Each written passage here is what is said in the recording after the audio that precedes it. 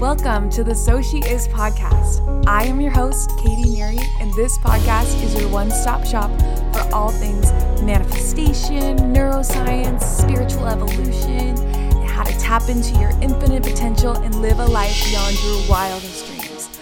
I know that you clicking play today is no accident, and I am so grateful for you being here. With that said, let's get this party started. Hello. Welcome back to So She Is. I am so grateful to be here with you guys today. I missed you so much last week, but I have just been really focusing and putting my energy towards a business venture that I am launching this week. So stay tuned for Thursday's episode because I believe that is when I will be announcing it to all my podcast listeners. And I am actually recording this today from the Langham Hotel in Pasadena. It is a gorgeous resort, and I am sitting here in a garden with someone who happens to be the love of my life, and we are celebrating our 2-year anniversary. And when I was thinking about today's episode, I thought, what better way than to not only celebrate our anniversary, but just to give you guys an inside scoop on this relationship I talk about so much. Than to interview the woman herself. So without further ado, here is my fiance, Curly, or Caitlin Grimes. Thank you for having me on. I am so excited to finally be a part of this. I am also a little nervous. I have never done anything like this before, and I'm nervous for these questions you're going to ask me because I have no idea what you have planned. But I'm looking forward to it. I've never interviewed someone else, so this could just be a giant shit show, and I apologize in advance. We might just chat, we might ask questions, but I guess let's just start by asking how we met in your eyes. In my eyes, how we met when you transferred to Cal State Fullerton as a student athlete. I'm sure your listeners know that I am a coach at Cal State Fullerton.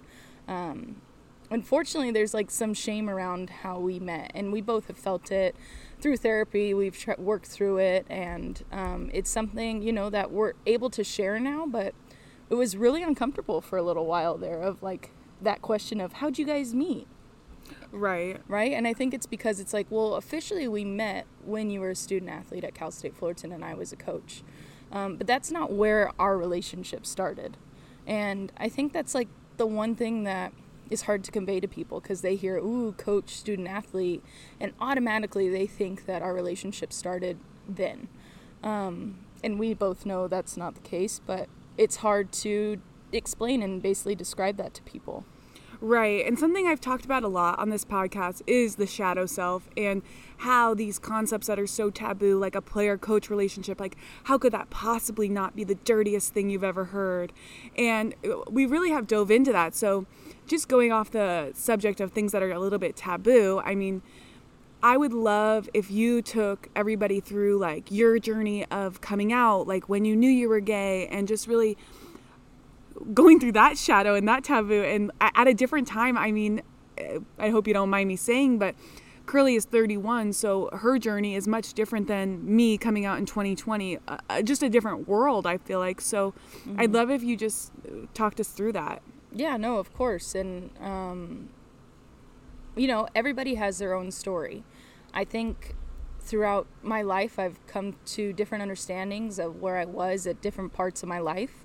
The earliest memory I have is in between 3 and 4 years old, and I knew that I had feelings for women, or girls at the time, right? I was 4 years old, and I had a crush on a little girl in kindergarten. I also had a crush on a boy, so I didn't know, right? At 4 years old, it's very confusing. I was raised in a Catholic family.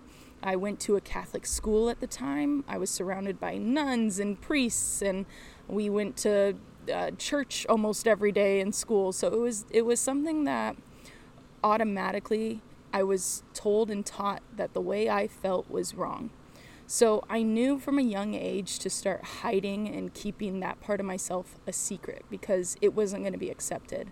And unfortunately, looking back at that, as you said, I'm 31 now, and looking back and seeing a basically almost 4-year-old recognizing that who she is wrong, right? That was in my head, and the people that I was around, surrounded myself with, that's what it was. So my whole life up until, I got to college, I truly kept that part of myself a secret, and I was really ashamed of it.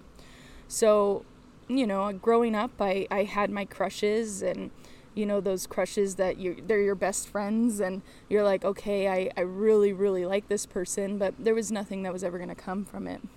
And I think not until I started getting a little older and into kind of later high school did I start realizing that actually, like, having a relationship or having a romantic partner of the same sex was actually possible, but everything was so secretive and so shameful. I keep using that word because it wasn't ever going to be accepted by my family or friends, and that's how I truly felt. Mm-hmm. So it really wasn't until I went to college my freshman year and really became close with some people that I actually kind of had the same storyline with.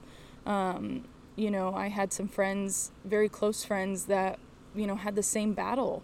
And oddly enough, I went to school in Texas. So yeah, I was going to ask you. I mean, my next question was honestly, so you ended up going to school in Texas in a town that's really or relatively conservative. Mm-hmm. And like, what was that like to be a queer woman in college navigating living in a place that was rather unaccepting? Yeah, I mean, the whole story around this, right, is the fact that, like, my whole life it was scary to come out. And then you go to a place where it's like, oh yeah, you better still keep that a secret. But there are some places where that can be explored. And it was always behind closed doors. It was never out in the open. It was never something to be really talked about. I didn't even have gay friends on the team. Like, I was the only, let's say this, I was the only openly queer woman on my softball team. So but lots of curiosity, right? Oh, lots. There was people that were curious but would never ever and that's what's so unfortunate is the highly conservative, highly Christian side of things, that everything was very religious where I was. Everything was very much based on what my parents would think. I mean, I have friends who had been disowned for even thinking they were gay. So it's unfortunate that that's also where I went to school to try to, like, explore and figure myself out. But I did get the opportunity to do that, and I started to find out, like, this is who I am. And I didn't know how to actually say the words, I'm gay. Mm-hmm. I didn't actually feel comfortable saying those probably until my late 20s, to be honest with you, of, like, saying those words and honestly and openly admitting it. And that's something I've sat with and worked through, and I can openly now proudly say I am a queer woman, and I am marrying the love of my life, who happens to also be a woman, and it's probably one of the things I'm most proud of in my life. But it took me a long time to get here. I just have a quick question. Mm-hmm. If you could tell your 4-year-old self one thing, mm-hmm. what would it be? Wow, automatically my throat went me too when I asked you. Wow. Wow, I'm getting a little emotional thinking about that one.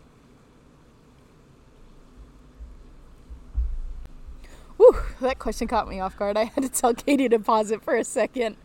That is something that I wish everyone could always go back, doesn't matter what it is, and talk to your inner child or that 4-year-old version of yourself. But I think at the end of the day, I would tell her to not be ashamed of who she is, and to lean into the person she wants to be, and that it'll all be okay, because the people in your life truly love you and they want to see you be the best version of yourself that they can. So smile, run, and jump for joy, because everything's all right. It's so sweet. So I know that was like a little break, or just a split in from going from college to now. Mm-hmm. So coming back to just your coming out story, this is probably, mm-hmm. we could probably move on topics after this, but when did you actually come out to your parents? Was it early college? Mm-hmm. Was it late college? And what made you want to come out? Well, my whole life thinking that my parents wouldn't accept me for who I am. I think I wanted to make sure that I was in a relationship with someone that I was really proud of, and that they could see that it would be successful. I, for some reason, thought if I didn't come out to them while I was in a relationship with someone that they could be proud of as well, it was like I was going to be alone forever. They were going to have that fear for me. So you didn't come out until you were in a relationship with someone? Yeah, true. Yeah, okay. I truly didn't actually. And it's not like they didn't know, right? Everyone had their inkling, that feeling of, oh, maybe that's more than just a friend. Like, I know that that's how my family was. But, you know, through this whole process, they were waiting for me to say it. And giving me that space to have that opportunity to say the words, because they knew that was important. So when I actually did, I came out to them, and we were laughing. We were at a Marie Callender's, and it was my sister, my mom, and dad. That is so funny, because my first job was at Marie Callender's. So if anyone needs any pie inquiries, I'm not your girl anymore, but I could give you some feedback. I'm so happy you weren't our waitress. But I was only a hostess. I only worked there for 2 months. Yeah. So it was definitely something where I said it, and I was like, I couldn't even say the words, I'm gay. That was the scariest thing to say. Mm-hmm. It was more like, we're dating. Like, it was like just so jumpy and so unsure. And, been there. Right? Like, yeah, like it was like, yeah, we're more than friends. And my mom and dad at the moment were just like, oh, okay, like that's fine. And I'm so happy my little sister was there, because she was like my rock in that moment, where she knew, obviously I had talked to her about this before, and my mom and dad were just like, oh yeah, no, okay, yeah, that's fine. And we kind of just like moved on from it, not like brushed it aside, just they allowed me some space if I wanted to talk more. But honestly, in that moment, it was so scary, and I like felt like I blacked out, like where it was like, did I just admit that? And it was kind of like testing the waters, and everyone was kind of looking at each other, not in a scary way, just like, okay, do we continue talking about this topic, or, you know, do we just try to act normal? And we 100% just, you know, tried to be normal. And then it was really the next 24 hours that started changing everything.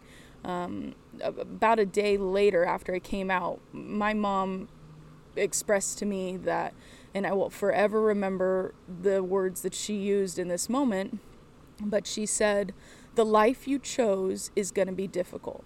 And I had a really, really hard time hearing that. And I know it was really difficult once my mom started to process these things. You know, she was raised very Catholic in a very conservative home. I knew it was going to be difficult. I knew it wasn't going to be easy. And we basically had a talk about this quote unquote life I chose. Mm-hmm. And I had to express to her in that moment, and I'm happy I did, that if I had a choice in that moment, at that time in my life, when I came out to her, seeing the way she reacted, I would have never chose this way of life, mm-hmm. if it was a choice. Mm-hmm. And I knew it was difficult because I had been dealing with it literally my whole life. Right. So, and just curious, what year was this? Like, was it legal yet to get married? Oh, yes, it was. It was legal to get married. This was December of 2011. Oh, okay. Yeah, and I graduated that summer in 2012. So it was my senior year of college. Wow. You know, I definitely had it took me too long. Let's just say that. It took me too long to do that.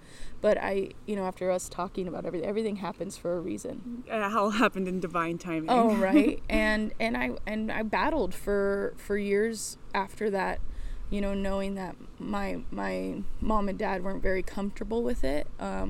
It took a longer process for them to fully accept me than I expected it to be honest with you. I didn't realize that there was always going to be some sort of tension or awkwardness, or, you know, I really truly feel like they tried the best that they could. And they didn't mean to cause me any grief or harm over things. They were actually very welcoming to people that I brought into our lives, you know, and expressed as being part of a same-sex relationship, and they tried their best. Which is so funny because now the family I was welcome into was like open arms, like, you can just move in if you want. Like, just move into our house. Like, just be a part of our family. Be a Grimes now. Mm-hmm. Like, you should have been this yesterday. Like, yeah. And if you think about it, right? Like, you came into my life at 29 years old. Yeah. Right? So at 29 years old, you came into my life as obviously, and we didn't really even talk about that, but we started dating after you graduated and started in February of 2020. So right before COVID. So it was definitely something that, you know, it was way after you graduated. It was at a fundraiser, and that's kind of how that happened. But we kind of started, you know, talking and exploring more of a romantic relationship, even friendship at that point too. We hadn't even really I was been obsessed friends. with you, but but we hadn't even, you know, explored that. So as around that time of my parents have had basically almost 10 years to digest everything from my coming out story to bringing you into my life. So our relationship definitely got we got closer. We were able to talk more. We worked through a lot of things together, you know, my parents and I. And by the time you came into our lives, they were ready. They were accepting. They were in love with the idea of me being with somebody and being happy. Mm-hmm. So I think when they met you, it was like, yep, this is it. Finally, thank God. Oh my gosh, yes. Seal the deal. Yeah. So and different. I think that's like a perfect like segue, because your parents are not the only ones who are really happy with our relationship, mm-hmm. or I believe admire our relationship. Mm-hmm. And I mean, I know that a lot of people are like, oh, wow, like relationship goals, or I want to find my Curly. I want someone who treats me like Curly. I want someone who believes in me like Curly. And I feel like, duh, like I fucking score. That's why I got a ring and put a ring on it. But what would you say to those people who are looking like, how would you respond to people who say things of that nature, or of that, you know, I really want what you have?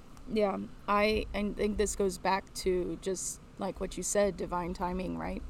And at the space I was in before we met, I had almost given up completely on the idea that I was ever going to be in a relationship. I am being so honest. I think it hit me at my brother's wedding in October of 2019 that I was there, and even in my speech that I gave, I was his quote unquote best man. I ended it with, enjoy this wedding, because, you know, my sister and I got a long way to go, kind of thing. And it's pretty funny looking back on that, because I truly believed in that moment that finding someone and truly being happy wasn't in the cards for me. I know that's unfortunate, but I really truly started to give up on that concept. And only a couple months later, a wrecking ball named Katie entered her life and slammed every door she's ever created down. I mean, it's true. You challenged every aspect of myself. Not only did you challenge the idea of, what the fuck just happened? Why am I so giddy? This is also like so challenging, because it's like, this was an ex-player of mine. Like, there's so many walls that are up with like, this can't happen, to like coming into myself and my power and understanding that I deserve love, and I deserve someone who cares about me and wants to treat me well, and I deserve to give that an opportunity. And I think that's where it was like, this person is honestly crazy about you. Yes, crazy. Emphasis on the crazy. give this feeling in this relationship the chance it deserves, because it could be something great. It also could be something fucking terrible. Mm-hmm. But at the same time, I had never given myself that opportunity to be in that place, and I 100% dove into it, and you did too. And I think going back to the main question that you asked, it was like, there are two people who have been through a lot in their life. Mm-hmm. And two people who really, really want love. Mm-hmm. I can honestly say that about me, and I think you as well. I don't want to speak for you. I would probably deny it, like, because I was too cool to have feelings. But like at the core of my being, like, yeah, of course, we aren't meant to be alone. And that doesn't mean not be in a romantic relationship. Like, it doesn't have to be romantically, but like as a human beings, like we are built for community. We are meant to survive and thrive in community. Like you can't do this alone. And so I think at the core of every being, whether you want to get married or not, that's not what I'm saying. I'm saying that it's a need. It's a core whatever. Yeah. Like, no, I agree. And I think we were lucky enough to go into that. And I honestly believe that our age difference and our experiences in life with relationships and people we had dated prior, we both had different ways of coping and learning through things. And I know that, I was dating someone 7 years younger than me. So Are you talking about me? Oh, yeah. Oh, okay. Oh, yeah. I mean, you kind of went anybody. You went on relationships notes, and then I'm like, wait, I'm the 7 years younger. Yeah. No, I'm talking about you, but I think I was able to see things from a different perspective, right? I was able to see things of like, I've been there.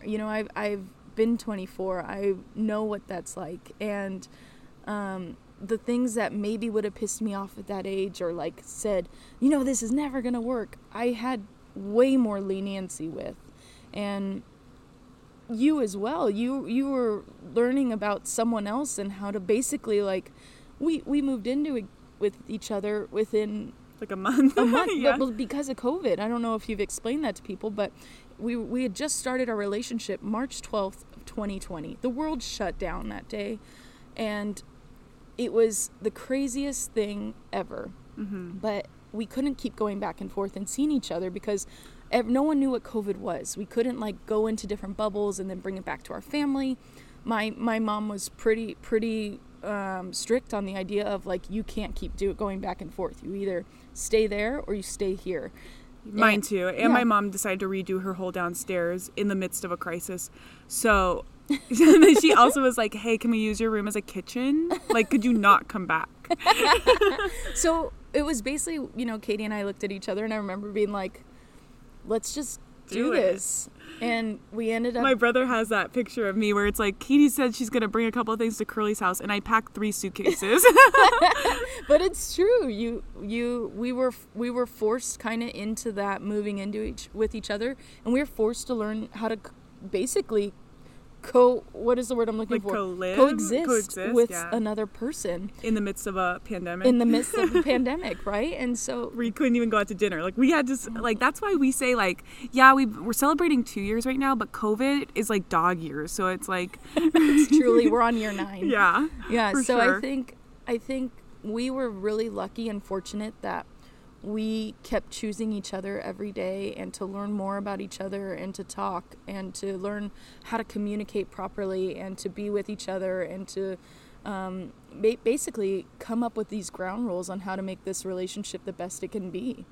And is that, I was going to ask, like, what do you think? Because, again, going back to the goals and I want a curly, like, what do you think, and it might be the ground rules or whatever you just said, but like, what do you think makes a relationship thrive? That's either, it could even be platonic or romantic, but like, what makes the relationship as potent as the one that we have? I think at the end of the day, it's helping the other person get what is the absolute best for them and solely them.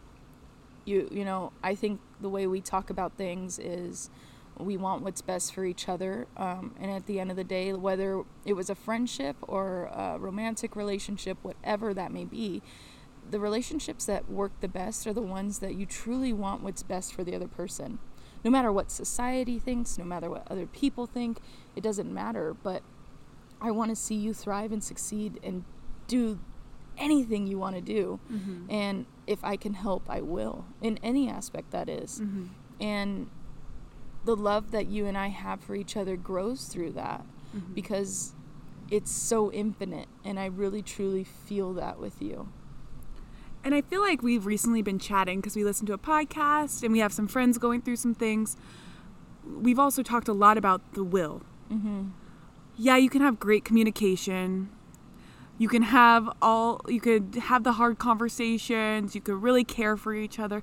But at the end of the day, I feel like we both have agreed that it comes down to the will to want the relationship to exist. Yeah. And that could be friendships or that could be romantically.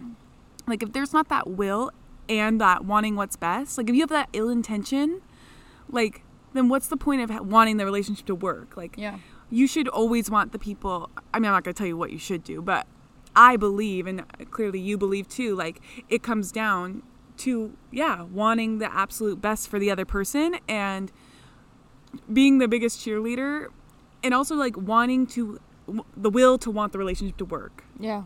No, and I truly believe that. And we can't sit here and act like our relationship has been perfect from day one, right? It has been, let me just rephrase this. We have gone through things where most of the time, and I truly firmly believe this, the things that we went through are deal breakers for other people. Oh, hell yeah. Things where, you find out things about each other that you never thought anybody in this whole world would find out, the deepest, darkest secrets of yourself. And those all came to the forefront for us through COVID and after COVID, and dealing with things that I'm sure a lot of people had with COVID, where it was like the world slowed down, right? The surface. So we had to actually face our shit that we'd been through before, and instead of keep like ignoring it or pushing it away or trying to be busy, so we'd never had to think about it. That stuff came up for us, and we were each other's sounding boards, and whether we liked it or not, I don't think I had a choice in a few of those. I think Katie just had to hit me with that wrecking ball again once or twice. And honestly, there's been moments where Katie's had the opportunity to leave and she's stayed. And there's been moments for me too where it's been difficult, but at the end of the day, our love and our relationship is so important to me that we learn to, cope and work and discuss, communicate through each issue that comes up in the best way we can, and we don't do it the right way.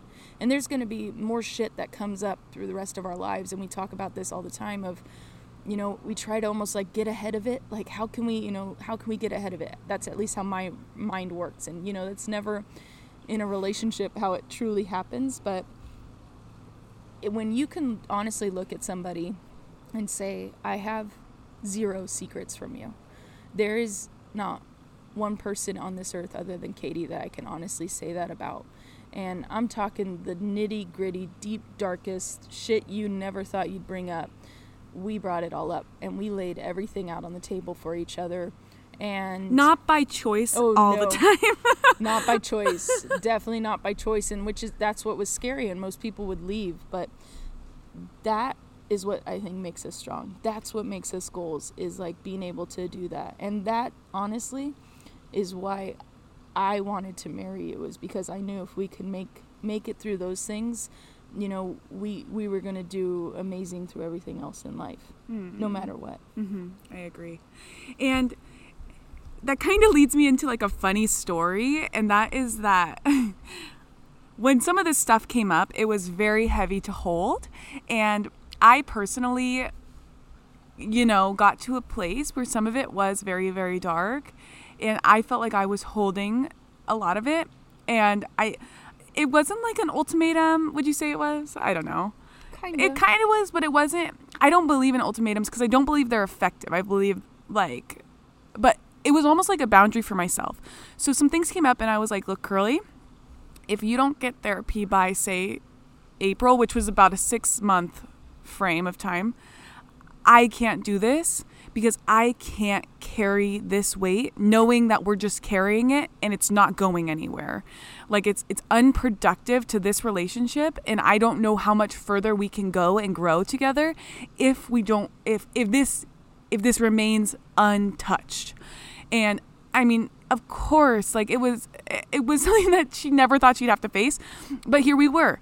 And so since I gave that, I also was obviously going to do the research to help and go through it. And I listened to this amazing podcast, and I sent her it, and I sent her the girl's info, and there was this is a therapist, and she got on a call with her. And when she was on that call with her, I realized she was on a call with someone that was completely different than the podcast I had listened to. Like, I gave her the complete wrong information. And I just feel like is a perfect segue into your healing journey, because I really, really want to take a second to just honor and recognize your healing journey that you've just absolutely been on. I want to say exploded in a good way, like, because I feel like there was a shell around you that you have just busted out of. And so since you started it during this relationship, what has it been like to invest in your healing journey? Because it is an investment, it's a big one. And what has it been like to invest in yourself and to go to therapy and work through these things and just, take us through that. Yeah, I think I can first go back to, you did give me an ultimatum, 100%. But and we're not here saying ultimatums work. I actually think they could be not as productive sometimes. But this was necessary, and I do believe that without Katie's help, I would never have started my healing journey. And she jump-started it and literally forced me to get into it. But I believe, and I truly am sitting here, I am so thankful for that ultimatum, because my healing journey has been amazing. And I'm still obviously always going to be in the process of a healing journey, but I can say that when this process started, it was the scariest and hardest thing I'd ever done. And Katie was with me every single step of the way. What I believe is the most important thing that I can now say is investing in yourself, because not investing in yourself in a way of, I need help. I need someone to help guide me there. Not traditional talk therapy doesn't work for everybody. It could be any type of therapy. And what kind did you do? Because you have both. Yeah, I did traditional talk therapy.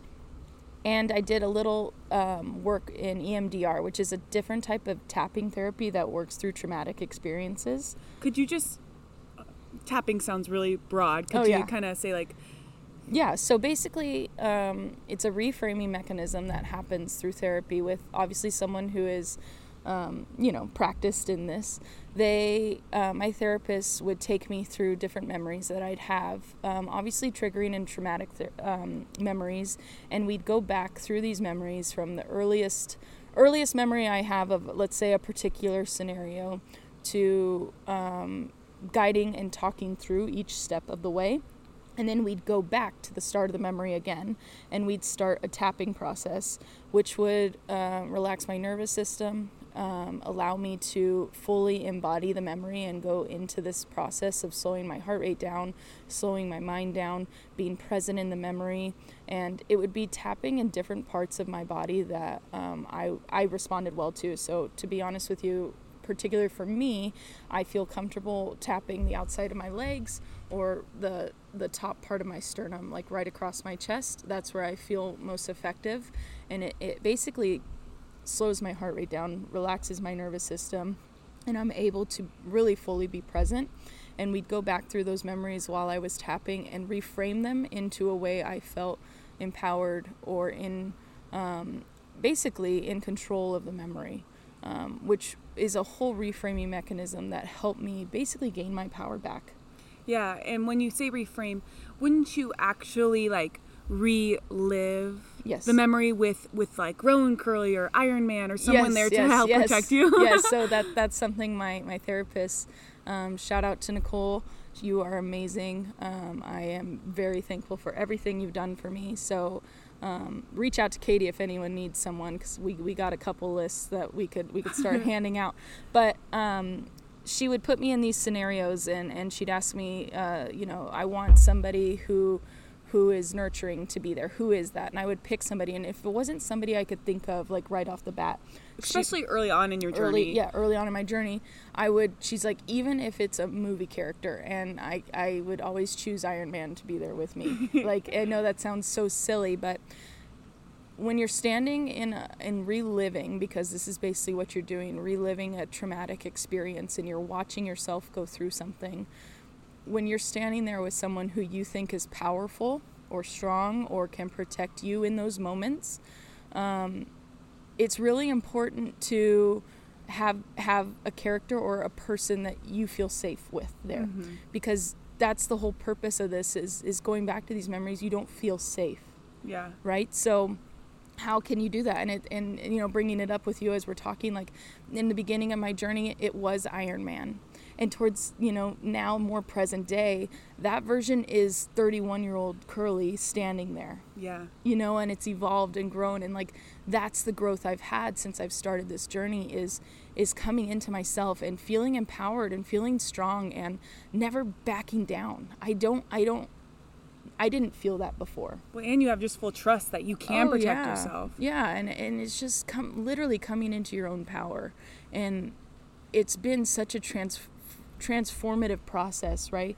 And I feel like everyone who's seen me, at least in a more consistent basis, can honestly say they see the difference too. And I think that's what's really awesome is regaining control of my life, and that I am in charge, and I am strong, and I am able to pick and choose the life I want to live. Yeah, I think it's been really cool to, when scenarios come up, how you react is obviously where you see the difference being made, and how you approach situations that are tough, or speaking, or not taking shit. Like, I just feel like that speaks volumes for itself. Yeah. Now, I just know that recently, I don't know, it just came to my mind, but recently you've had Dumbledore come into a session, and she said Dumbledore comes in a lot, but what did you need? Like, when you needed somebody wise. I needed somebody wise with me in a particular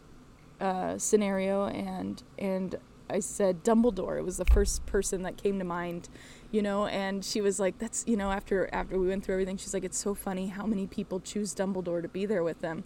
And for anybody else that is a Harry Potter nerd, I am 100% okay admitting it. Those books were like my safety net growing up, and I relate so much to those movies and everything. I've probably made Katie watch them 1,200 times already, but it's a safe place for me, and Dumbledore was that character that I felt was the wisest, and we can go into a whole Harry Potter talk, yeah, but maybe that's not. why maybe not. but that's why he was there, and it's actually pretty silly that I you know, I that- just thought of that because it's like, yeah, Big Curly shows up a lot, Yeah. but then also so does Dumbledore. Oh, I know. There's this one time, and it's kind of going off topic a little, but I had like Iron Man, Oprah, Brene Brown. I had Dumbledore with me. There's just all these characters that it was quite hilarious. But if you think about you standing in the front in like this, you know, powerful position with me in the front, and then everyone off to my flanks on the side of Iron Man, Oprah, Brene Brown, Dumbledore. I think Gandalf was there as well. Hell like yeah. all these things that like you felt invincible, and I think that's what we're going back to, you know, the EMDR. That was part of the process, and that honestly is something that's helped me through this healing journey. Wow. And what would be your biggest piece of advice for someone who maybe isn't going to therapy because maybe one, they don't really want to look at their demons or their shadow. I mean, shadow work is not for the faint of heart. So, No. I mean, in therapy is not for the faint of heart, but a faint of heart, like, that doesn't have to be your story. You can really take back your power, like we've talked about today. So what would be your biggest piece of advice for someone who isn't going to therapy because maybe it's a little bit scary, or maybe they've numbed out their either big trauma or little t trauma, and think like, you know, I don't really know, maybe I don't need it, or I'm fine, I'm literally fine, like I'm not depressed, like but obviously in other ways of their life, like it shows up, like the patterns repeat, and they don't have access to really those patterns. Like, what would be your advice? Well, my advice would be find yourself a Katie. No, I'm kidding. I think that's something that was, you know, if I truly look back on this, even in the beginning of this you know, talk, I said, without Katie, I don't know if I would have started my healing journey at all. And I truly mean that. I think I had gotten to a point in my life where I had lost just complete control over thinking I had any say or power in how everything goes. And that, to me, I see so many people in. And it took someone literally saying, like, hey, figure this shit out or I'm gone. And without that, I'm not in this process or where I am today. It might have maybe taken me a long time, but maybe getting to a point where I couldn't take it anymore. And I'm not saying I couldn't take it anymore like I want to leave this earth, more of like I just give up in a sense of I don't want to even try. Mm-hmm. And I think, going to that, it took someone coming in and helping me find a therapist where I knew I needed to go to therapy, but I didn't know how to do that. So I think like what you're doing here and like providing people with answers, of like, hey, if you need help, these are some places you can start to reach out to. Maybe, something you could do on your next podcast is, if you don't know how to go through insurance to start just talking to somebody, let's do that. If you have the money and you can do it outside of insurance, let's also talk about that. I think, finding resources of ways to actually like step by step, here's how you do it. Let's at least start. What's the harm in that? That's what I needed. I needed someone to kind of help me there because it's so scary. You need it, but you don't want to do it. And I think it's easier for me because I can say it from outside looking in, like that 30-year-old version of myself, like looking back at her and just being like, I'm so happy to be where I am today. And I'm so thankful to you for that. But that version of me was always capable of it, but just didn't know how to get there. And I think, putting yourself and surrounding yourself with people that encourage self-help and being the best version of yourself you can be. So once you start surrounding yourself with people like that, it's easier to get involved with. But if you're always around the same people who, maybe keep you down or don't let you grow, then you're always going to be in one spot and you're going to be stagnant there. And that's something that that gets kind of like, it gets talked about a lot in healing journeys and things, but when you raise your vibration and your frequency and you start to heal yourself, sometimes those people fall off. Mm-hmm. Like a lot of people are like talking about loneliness on a spiritual journey because when you are up leveling and you are tapping into a new energy that you've never been in, those people on the lower frequency are no longer a match. And so sometimes, things do get lonely or it gets confusing or you get lost. But I think that's like a huge part is like, who are you surrounding yourself with and what frequency are you living at? And I guess like that would be my advice, like versus like just exploring what a higher vibration could feel like. Yeah. Mm-hmm. Oh no. My first therapy appointment, Nicole looked at me and was like, well, what are you trying to get out of this? Like, what do you truly want? And I remember just saying, I want to level up. I am so tired and so just, annoyed that I am staying in one place and I am not growing. Mm-hmm. I want that level up. And I did the work. And every time she gave me homework, I did it. And that's something that it was scary. It was fucking scary. I don't even know if I could say that word. I'm sorry, but it was very, very hard and very difficult to do this. And I did everything she told me, and I have benefited from it tenfold. And I believe my relationship and my career and my family life, everything, my friends, everything that I have in my life is exactly where it's meant to be right now because I chose to up level. And what would you say it like, and we can like kind of condense this, like what is like one sentence the biggest thing you've learned about yourself in your healing journey and in this relationship? I am powerful. Fuck yeah. And just because I want to bring it back to me, what's like the biggest thing you've learned about me in this healing journey and in this relationship? You are powerful. Thank you, baby. And staying it with me, I kind of want to just take a shift to career and me. And when we first started dating, I was in insurance and I didn't have any awareness that my journey was going to take turns or it was going to end up this way.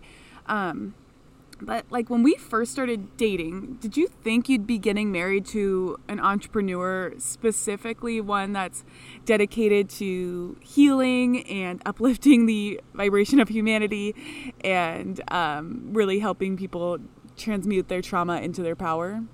Yes, that's the easiest yes I've ever had to say. I knew that what you were doing in your life was like when I was in insurance. I felt like it was that transitional, like I'm in a job because I'm supposed to be in a 9 to 5, and like this is what we do, and like we're good at it.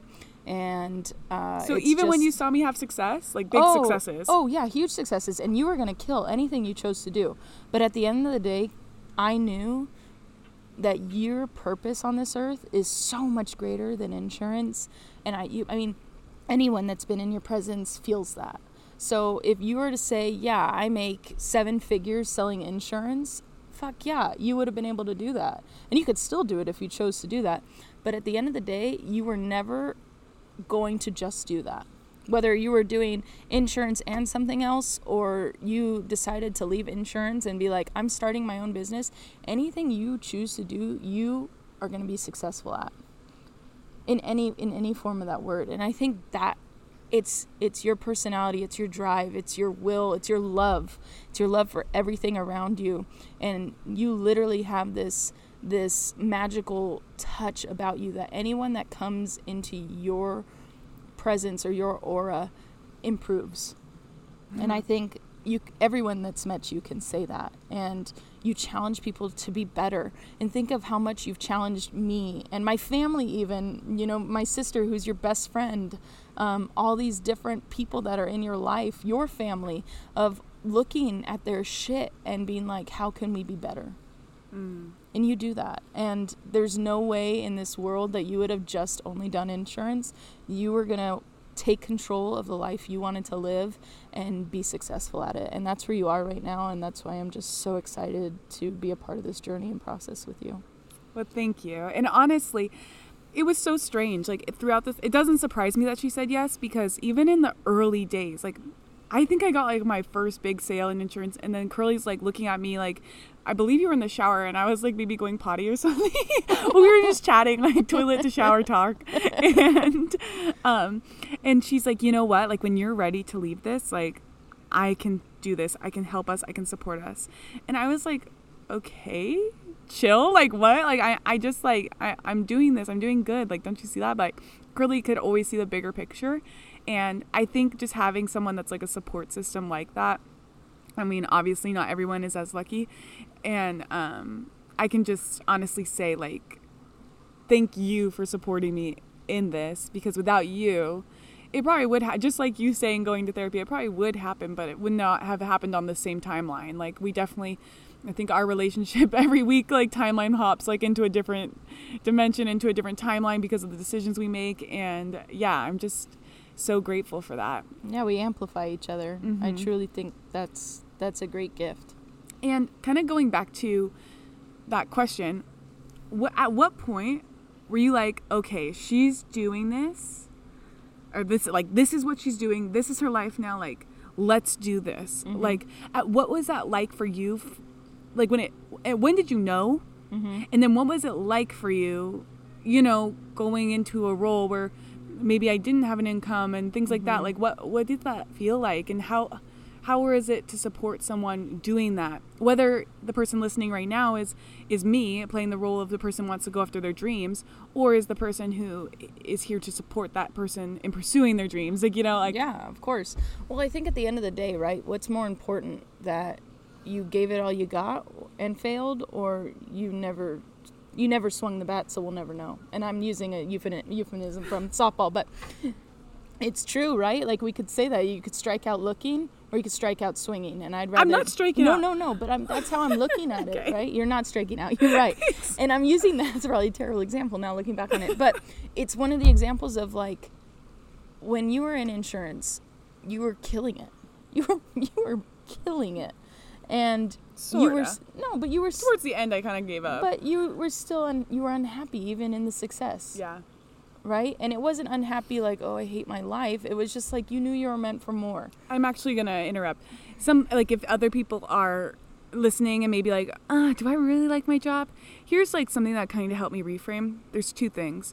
One was I thought about every person who's on the top, like the C-suites and the people who are in my position but way above me, and just like the tops of the tops. And I pictured them all at dinner. And then I thought, do I want to sit at that dinner table? And it was an immediate no for me. It's just, there was just a different energy there, and it's not a bad one. It's not a good one. It's whatever it is. It just wasn't a match to what I wanted my life to look like. Because I was like, oh, if you're invited to those dinners, like that's a sign that you're successful. And like that would be, if I was being invited and I was a part of that, that would probably allude that I was at the top. And I had absolutely no interest. That was one thing that really helped me get clear on like what I was doing, or why am I doing this, and do I want to get where I want to go? Because like if you don't have a why behind your success, it's just blind success, and you're always gonna have that unhappiness or that is there more? Which if you're questioning, there probably is. And another thing I did when I was thinking about leaving was I envisioned my niece, who was 3 at the time, coming up to me with the same situation that she had. And I've said this before, but a lot of people look at young kids like they have all this potential. The world's your oyster. And if a 3-year-old came to me with this same situation about what they were feeling and what they wanted to do and whatever, my advice to her would be to absolutely go for it. And why would I want that for her but not myself?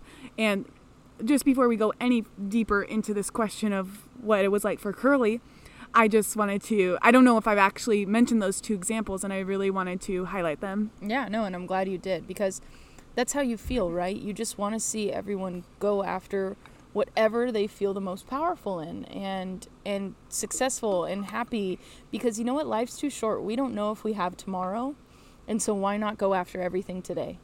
Why not put a ring on your finger? Why not move in together? Why not get married? Why not quit our jobs?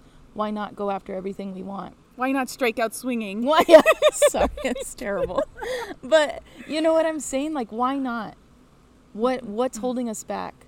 And at the end of the day, it's just ourselves that's doing that. So why not be the most supportive we can as a partner and say, yes, do it. But what about when the fear creeps up, or when the pressure of being the spouse creeps up, and how do you navigate that? Yeah, I think I really, really felt the financial strain of it about two months into you not having a job anymore. And this was what was so funny is you had the money saved up. You knew you were going to do this. You prepared. So it wasn't like you were like, yeah, Curly, take all the bills and do it. Like, you never once said that. I put this like weird pressure on myself that like, I am the one that has to take care of everything. I have to do it because I told her I would, and I want her to be successful. So I'll lose everything so she could do that. And that at the end of the day took me a second to be like, why do I feel like that? Well, I think that's also equally unhealthy. Oh, yeah, no, that's what I'm saying. And it took me a while to sit with that and be like, wait, time out. This is actually not self-care.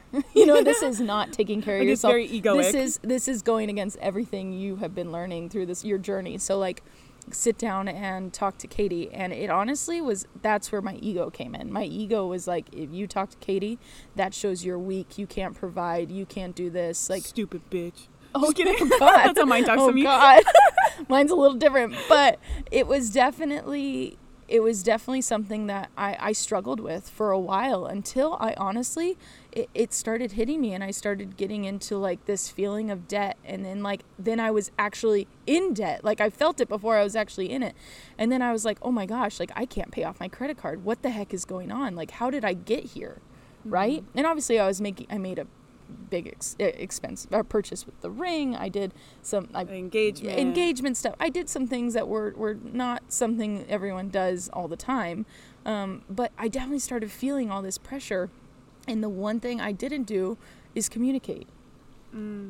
Right? And that's something that we talk about, and like I was holding it in to try to not make you worry. Like, I thought if I shared my stress when I'm sitting here trying to be so supportive of you, as soon as you see my stress, you're going to go back to insurance. You're going to stop doing this. You're going to have all those thoughts, in which you ended up kind of having that once I started talking to you. But yeah, I think we could go into that, because I've talked about the subconscious mind before, and the subconscious mind doesn't like a void at all. Like, if there's a void, it wants to fill it. And I remember telling you that, and you mentioning debt and gaining some weight and different things that were happening when you weren't talking. Could you kind of go into that? Oh, yeah. How everything, the glitter on shit. I know, right? She inspired the glitter on shit episode. I am 100% the person with glitter on shit. Like, I would just keep putting the glitter all over the shit and trying to make it look as pretty as possible without actually diving in. And that seems to be my cycle that I always go into when I don't want to deal with something. I just keep piling on glitter and getting more glitter and getting even more expensive and sparkly glitter just to make the shit look fancy, just to use that kind of analogy. And that's what I was doing in that moment, because I didn't want you to worry. I didn't want you to stress. And at the end of the day, I dug a hole for myself by not just saying, hey, I need a little help here. And I'm like, let's figure it out and talk about how we're going to do it. And once I did that, all this money started flowing to us realistically, right? All these opportunities started coming up. For both of us, once we had that conversation and kind of put it out in the open. But like everything felt like it was at a standstill because I wasn't sharing. I wasn't talking. I wasn't dealing. I wasn't looking. I kept avoiding, right? It was very avoidant. And, I had to find a way to literally blow all that glitter off of that shit and start shoveling.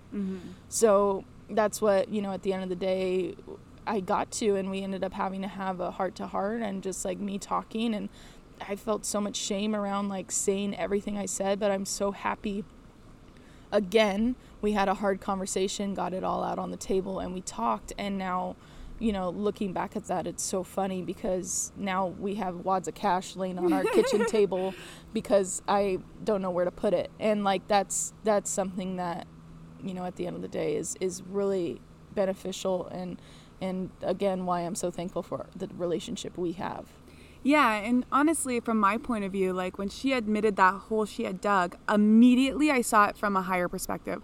I saw exactly how this ended, how this got here from a spiritual perspective.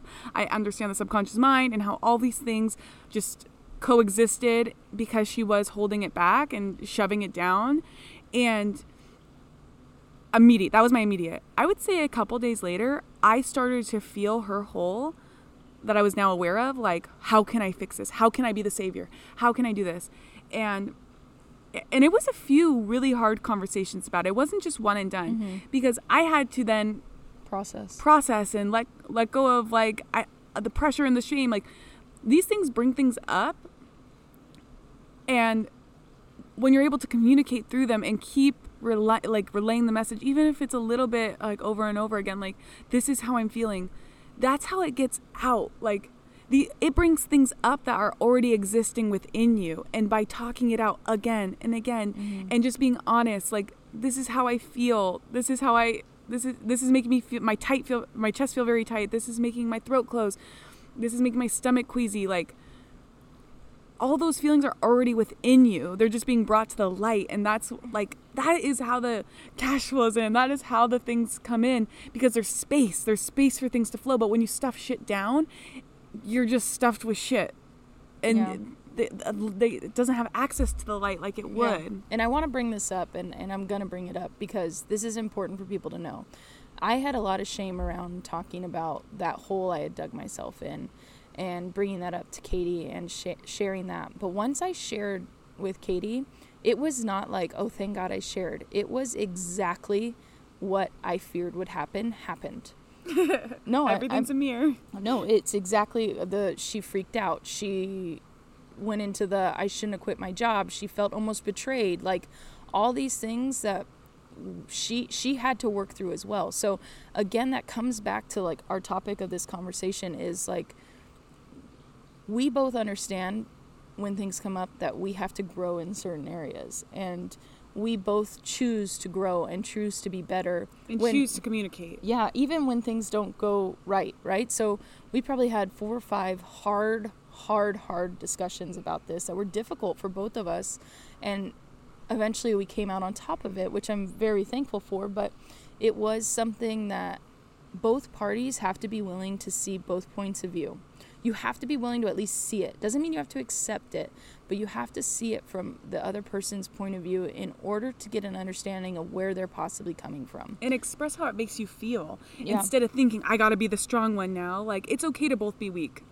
Honestly, yeah, in a way. And that's basically what it was. And we came through that together and more powerful at the end of it because we worked through that moment and we talked and we came up with a plan basically. And I feel like at dinner, like, was it when we were having happy hour last night or dinner? I honestly like looked Curly in the eyes and I was just like, I am so grateful for that time frame because I learned so much about myself and certain beliefs I was holding on to that have completely shifted. Like, they were absolutely necessary things that needed to shift for me to be where I am today and like launching this business this week and coming from a place of so calm and stable and at ease. Like, even watching my savings go down, like, just this pure inner knowing, like,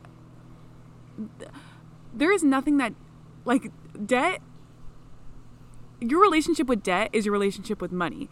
And so us having a tight chest and queasy stomachs and tight throats talking about debt or even just expressing the shame around debt, well, your shame around debt is your shame around money because debt is money. And being able to work through that has made my relationship with money, which I thought was already a stable relationship, it wasn't, clearly. I saw from the other side. I was like, oh fuck no, like, I have a lot to do, and I was able to do it. And now I'm at a place where, yes, it took a decent amount of money to start my business and I watched my savings go down, but I'm so at ease with it because I understand money better. I have a better relationship with money. And sometimes it takes going to those dark corners to just see the light and see a new perspective. And for sure. No, it is. And you're 100% right on all of that. So I think, at the end of the day, understanding that, again, we want what's best for each other. We want both of us to be successful. I want to be successful for me, and I want to be successful for you, and I want you to be successful for you and me. And Brooksy. Yeah. That's you know our what dog. I mean? So I think that's powerful in itself. And the reason we are so successful is because all we want to keep doing is empowering each other. And how can I make you feel more powerful today?